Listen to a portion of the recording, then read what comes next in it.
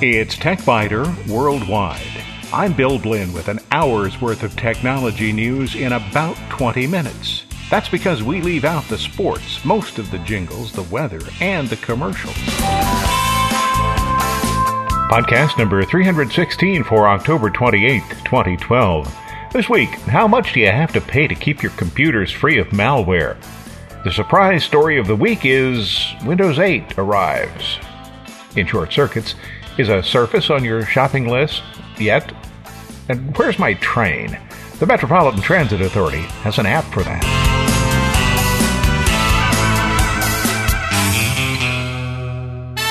So, do you have to pay a lot to keep your computer free of malware?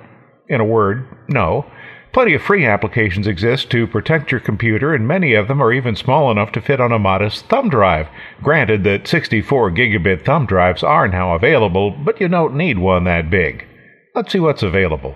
Even though I'm a fan of the free version of Avast, you might also want to take a look at ClamWin, which is both free and open source. I still prefer Avast because ClamWin doesn't offer any real-time protection, and I consider that to be an important option. After all, it's easy to forget to scan a file for threats, and you have to remember to do that with ClamWin. Still, the portable version fits very easily on even a tiny thumb drive, and it can be helpful if your regular antivirus application, whichever one you choose, misses a threat. Sophos is considered to be one of the most competent tools when it comes to detecting and removing rootkits. A rootkit is designed to hide the existence of certain processes or programs from all of the normal methods of detection, and thus enable continued privileged access to a computer. Rootkits are, as you probably suspect, often malicious. When a rootkit has been installed, the intrusion can be hidden, and the process can maintain privileged access. Rootkits can modify existing software, including those applications that can be used to detect rootkits. So that's why you might want to have a rootkit detector on a handy thumb drive. An oldie, Spybot Search and Destroy. This is an application that's been around for a long time. It's free. The portable version is particularly helpful if your computer has become infected. Another handy tool to have on a thumb drive for after-the-fact malware removal is EMIsoft's Emergency Toolkit. This application knows about 6 million malware applications. Did you know that many existed? And usually knows how to remove them. If you really messed up your computer, Viper Rescue might save the day. It doesn't require a graphical user interface, so you can launch the computer in safe mode and search for the malware that's making your life miserable. No matter how careful you are, your computer might someday become infected. And when that happens, having a thumb drive or a CD that's filled with malware removal tools can convert your computer from a useless mass of muck to a workable tool.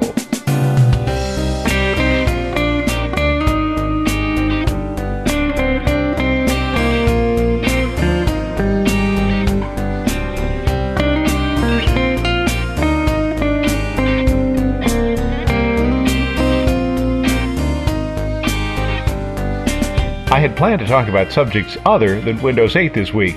Really, I had. After all, I've produced a series of reports on this subject ranging from the early days when I questioned Microsoft's sanity in doing away with the Start menu, through the more recent discussions in which I decided the Start menu really isn't important and that other features offered by Windows 8 are.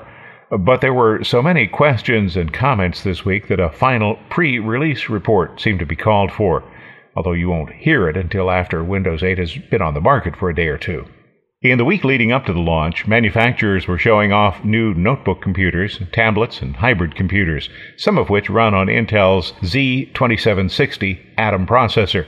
This is the processor with the clever alias Clover Trail. These devices could be Android killers. Some of the devices include detachable keyboards so they can serve as tablets or clamshell computers. The Atom processor will limit them to the lower end of the performance spectrum, but the primary use for computers such as these is likely to be light web browsing, news reading, email, possibly some light spreadsheet and presentation functions. In other words, nobody's going to mistake an Atom-based computer for a high-power game, photo, or video system. Where they excel is cost. They're inexpensive. Weight, they're light, And battery life. They typically promise 8 to 10 hours on a full charge, some even more. And all the usual suspects will have computers on the market. I would expect to see these on airplanes adopted by people who travel a lot, and possibly by families who want more than just a cell phone or a tablet when they're on vacation. Here are a few examples that I noticed this week. Samsung has a Smart PC Series 5 Slate. It starts as an 11.6-inch tablet with a 1366 by 768 pixel display, but connects to a keyboard so that it converts to a clamshell computer. Samsung has worked with Wacom to include a digitizer functionality, and there are 2 cameras, 2-megapixel front-facing and 8-megapixel rear-facing. The tablet weighs in at slightly more than 1.5 pounds. Add the keyboard and you'll double the weight to just over 3.25 pounds.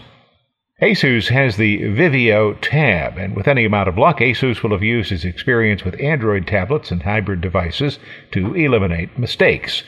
As with the Samsung device, you start with an 11.6-inch tablet that has a 1366 by 768 pixel display.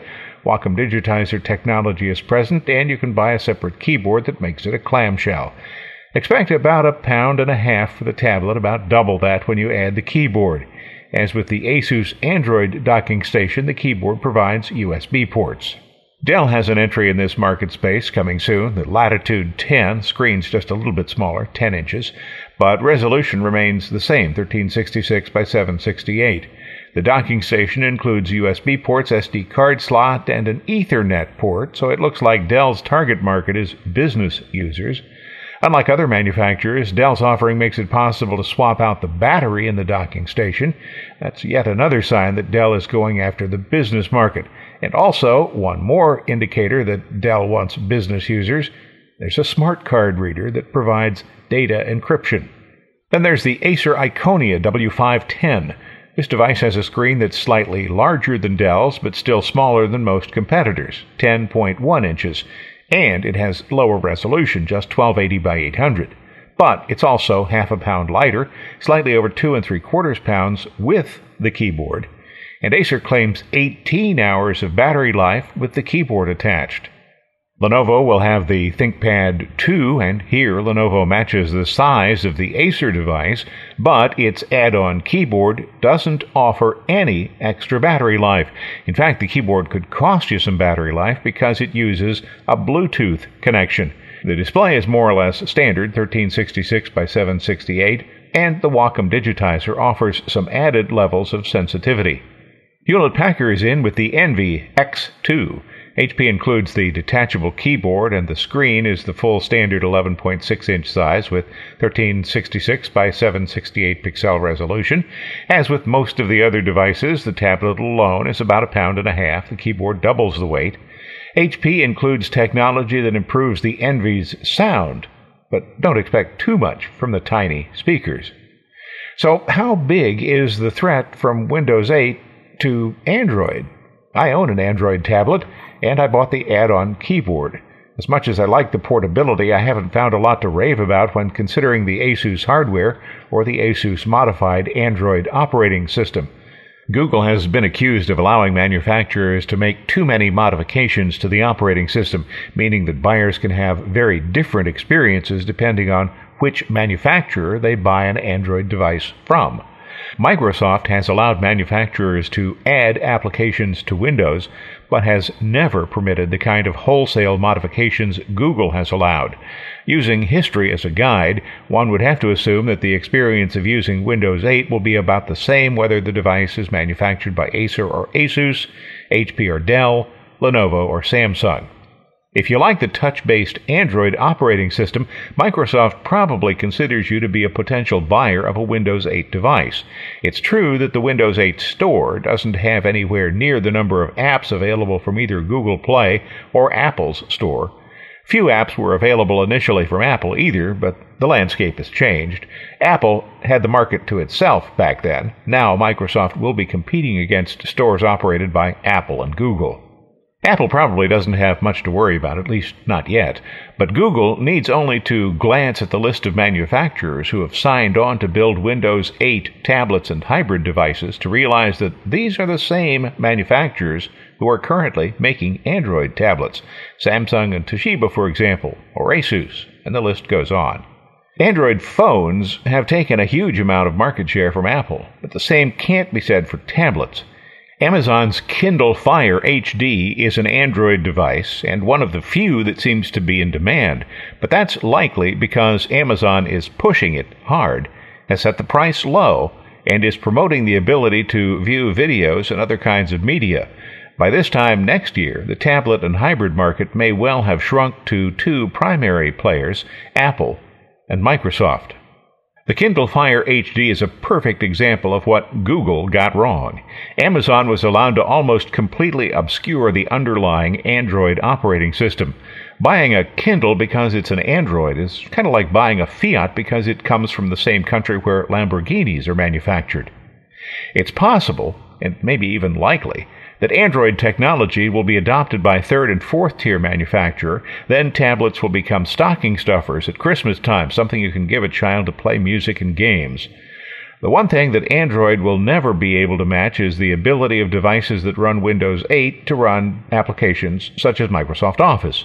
Those who depend on Word, Excel, PowerPoint, Access, Visio, Project, and the rest of the suite won't find those on any Android device.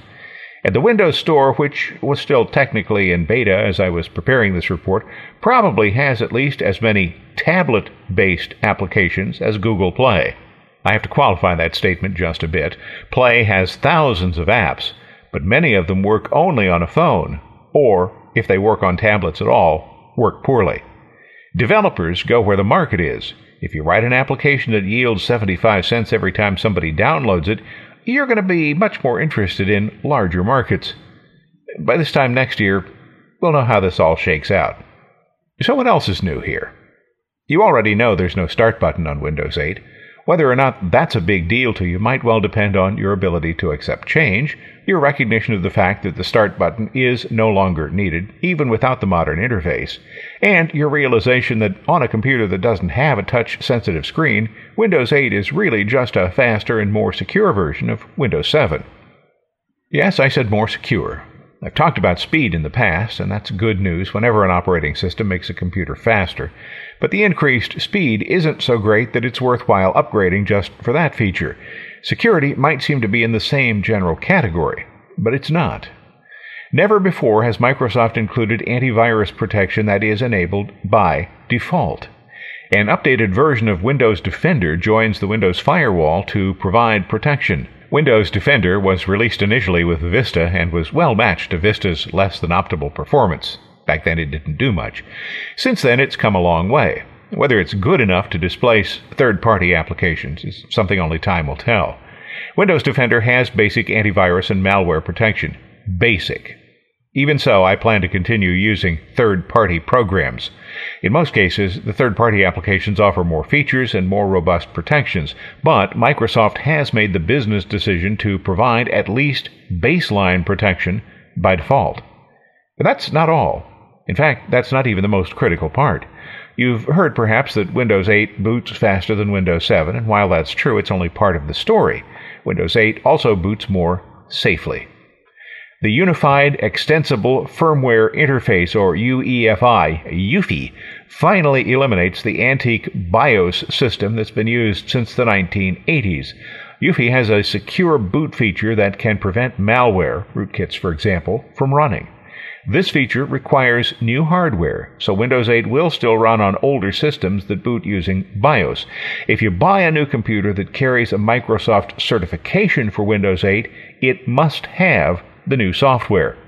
Every advantage, though, has an equal and opposite disadvantage, and Secure Boot will make it much more difficult for anyone who wants to create a dual-boot computer that runs Windows and Linux. Microsoft does promise to allow users who want to create dual-boot systems to shut off the Secure Boot feature. Web browsing and downloads will be made more secure by the Windows Smart Screen filter. This is a system-wide function that works for all browsers. The first time you try to open a file you've downloaded from a network, you will be prompted for confirmation. This affects both executable programs and Office documents, Word and Excel, for example. Because Microsoft documents can contain macros, they are considered to be executable. You won't see the warning if the program checks out when compared to a list of known safe applications. By itself, Smart Screen doesn't provide any additional protection, but it does serve as a reminder to evaluate applications before running them. And Smart Screen will replace or eliminate some of the warnings that you may have seen with Windows 7. That's good, because the warnings were so frequent there that many people simply clicked OK without thinking about it. Thanks to a German website, I was able to review and remember the sounds of some previous versions of Windows. Here's a little trip down memory lane. That's the sound that Microsoft selected for Windows 3.1, the first version of Windows that actually worked, at least some of the time.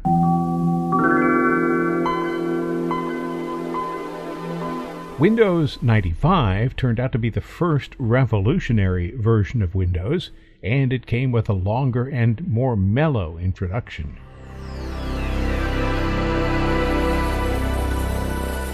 Windows 98 was even more mellow.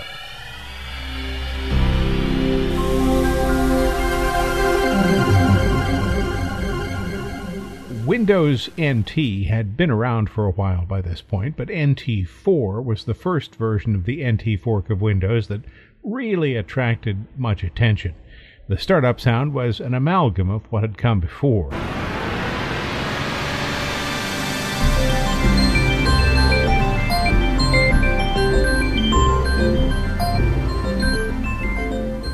Windows NT5 eventually became Windows 2000, one of the most solid versions of Windows in Microsoft's history. But you've probably never heard this startup sound. It was used for beta versions only. By the time Windows 2000 shipped, the startup sound had been shortened considerably. The sound was also used by Windows ME. That's the sound some people are still hearing. It's the Windows XP startup, and this is the version of Windows that outlasted its successor, Vista. And speaking of Vista, its startup sound remained unchanged in Windows 7, and it continues, if you enable it, in Windows 8. By default, Windows 8 is silent at startup. But Windows 8 does have a unique sound that you'll hear when you've logged on to your account. How nervous are people in Redmond these days? Windows 8 is not a guaranteed slam dunk. It's got to be a scary time to be working at Microsoft. Halloween's approaching, and everybody's wondering if Windows 8 will be a treat or a trick. Most people don't like change, and Windows 8 is change personified. Apple, of course, is a major threat. Many of the new Windows 8 features depend on touch screen capabilities, and that's where Apple leads, at least with tablets. Mac notebooks might not be selling like hotcakes, but they are selling like extremely popular computers. Apple's new Mountain Lion version of OS X includes significant changes, but none so radical as those by Microsoft. Microsoft's launch budget is reported to be about $1.5 billion, and that undoubtedly includes advertising to launch the new Surface tablets, too. Prices could be a problem. The Atom-based computers appear to be targeted for the $700 price range, but that makes them expensive when compared to standard notebooks and other tablets. Apple's notebooks are even more expensive, but people who buy Apple hardware seem to be willing to pay a premium. The lower-end Windows devices that run the RT version of the operating system cost considerably less, but they are also considerably less capable than equally priced Windows 7 notebooks. Compatibility could be an issue, too. When is a Microsoft Surface not a Microsoft Surface? You'll find two versions, one that runs Windows 8 and one that runs Windows 8 RT. The RT version looks a lot like the regular version, but it won't run traditional desktop applications. You can bet that some people will buy the RT version and then try to run applications that they run on their desktop or notebook computer. I can already hear the gnashing of teeth.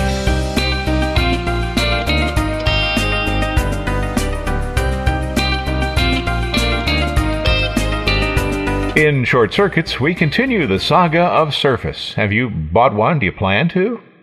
Microsoft's Surface tablet is now available. It competes with Apple's iPad. It has a 10.6-inch screen with nearly indestructible Gorilla Glass 2, The Windows RT model starts at $500 and has 32 gigabytes of storage.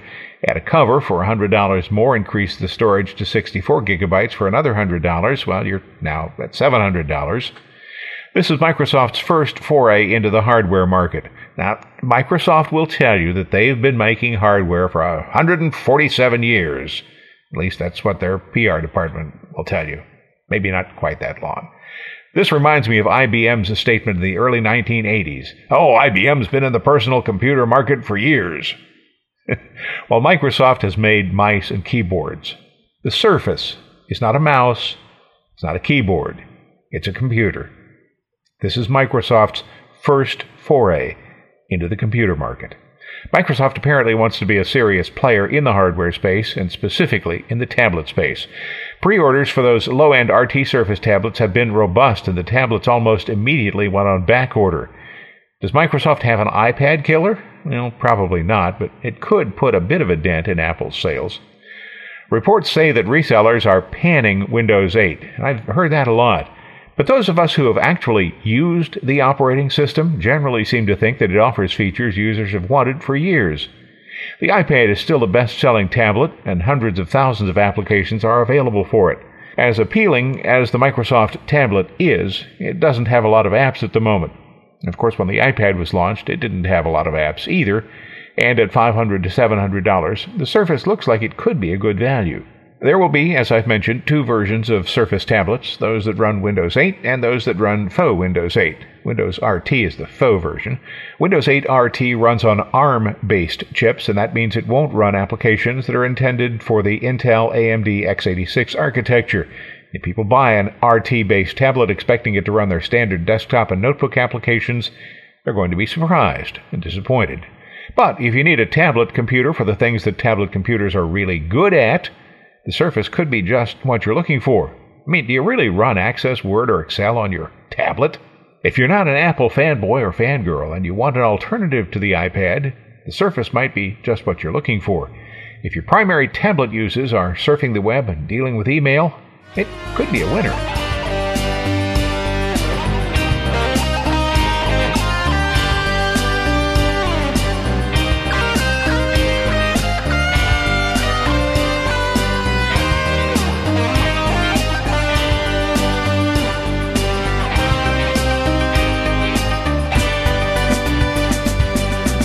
It's a fact that New York City subway trains are sometimes delayed, and riders waiting in stations are at a loss for information.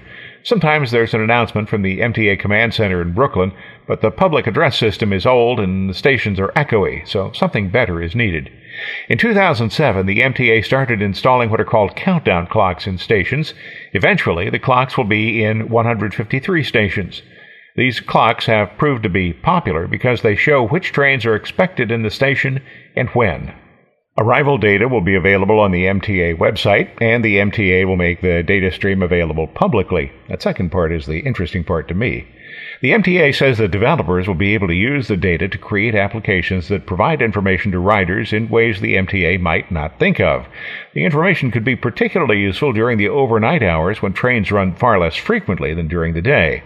Most of the numbered lines, 1, 2, 3, and 4, for example, already have countdown clocks because those lines benefited from a massive project that upgraded signal and communications systems. The MTA can now see the exact location of every train on these lines and use that data to provide arrival information to the clocks in the stations. The MTA calls these lines the A division.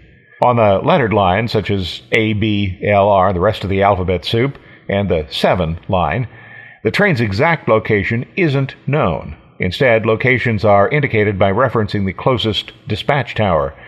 These lines are the B division. The B division is considerably larger than the A division. They're still working on it. Some apps actually already exist. The MTA challenged developers to create apps that people would find useful and offered $5,000 in prize money for the best app. The MTA would like me to note that no public money was used for those prizes. Incidentally, October 27th was the 108th anniversary of the opening of New York City's subway. The original interborough rapid transit line connected City Hall with Harlem. It ran under Park Avenue South to Grand Central, across 42nd Street to Times Square, and then up Broadway to 145th Street. 2 decades after the IRT began operations, it was joined by the Brooklyn-Manhattan Transit, which formerly operated just in Brooklyn as the Brooklyn Rapid Transit System. And in September 1932, the city-owned Independent Subway began operations. In 1940, the IRT and BMT joined the IND under city ownership to create the unified system that runs under, and sometimes above, New York City today. I apologize. This was supposed to be just a short account of how new technology will help New York City transit users. But when I start talking about the MTA, I find it really hard to stop.